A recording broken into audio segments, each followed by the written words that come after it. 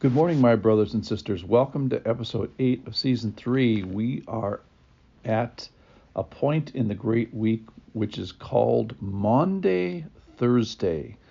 Now, that's a Latin term for command. In today's passage, there is going to be an important command which is theoretically never been said before, or certainly in the way that it hasn't been said. So let's pay attention for that.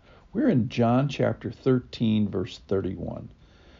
When he had gone out, Jesus said, "Now is the Son of Man glorified, and God is glorified in him.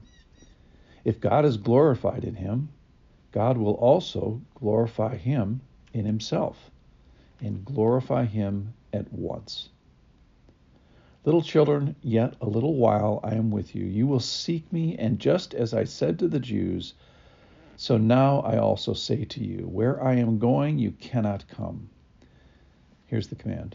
"A new commandment I give you, that you love one another.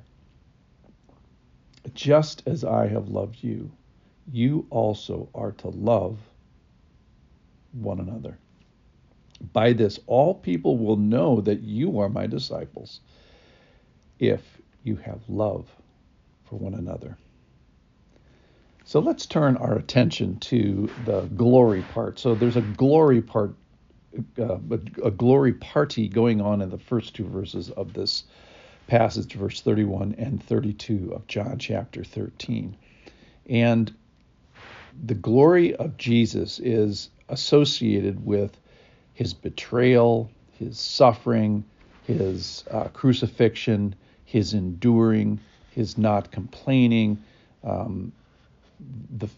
the fact that he does it alone, that everybody falls away. So the hardest parts about Jesus most clearly reveal his glory.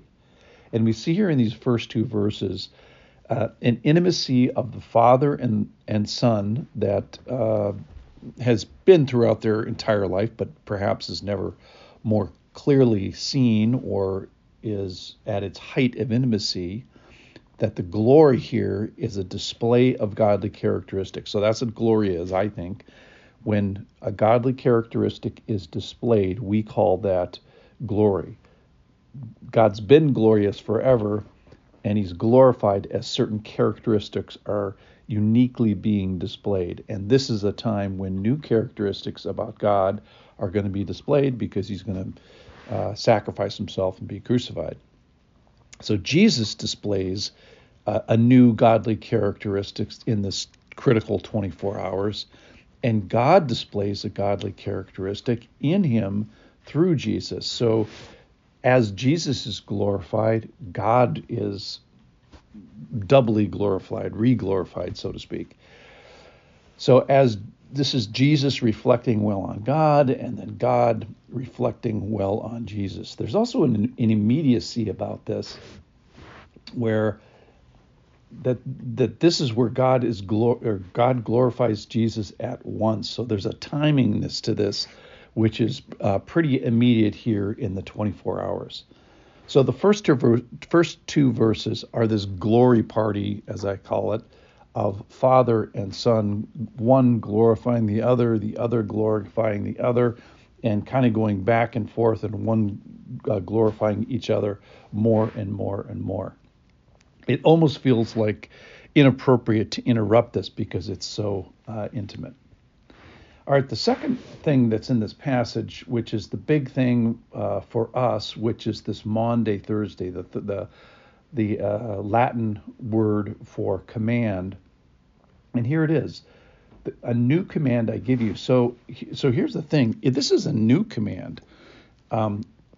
It's interesting because just a few seconds ago, we studied the passage of a man who came to Jesus, and Jesus asked what the most important commandments were, and love the Lord your God with all your heart, your soul, and your strength, and love your neighbor as yourself, which both seem to have a similar concept in it.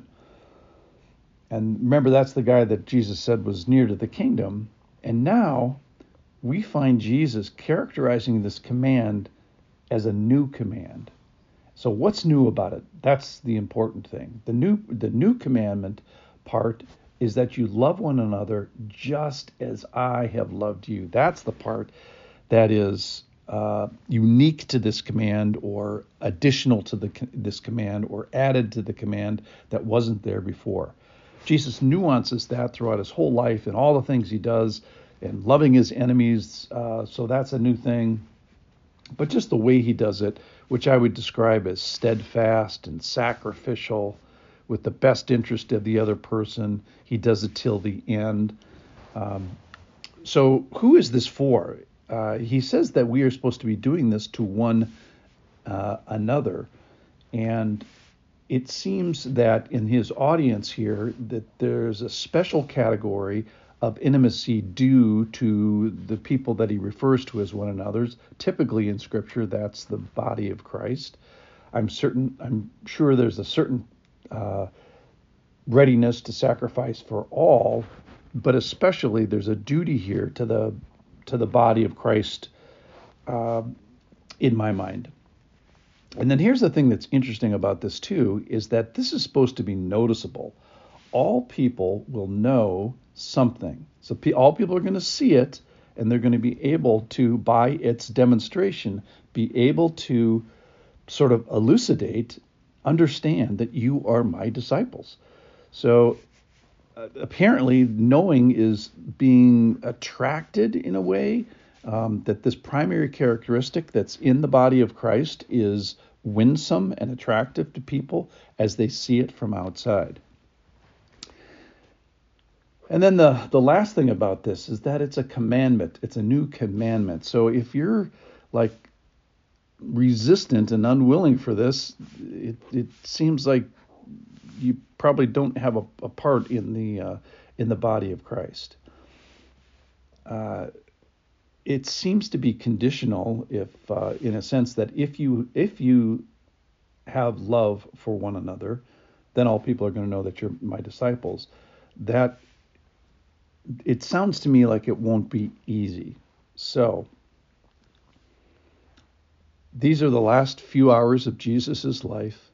He's leaving, as he warns in the middle part of this passage that he's not going to be around, and leaves one more thing. It's like, I've got another thing to say here.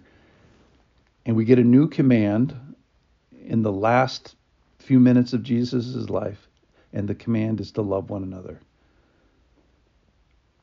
The command is to be very specific and to love like he loves. So that's what Maundy Thursday is. Thanks for listening.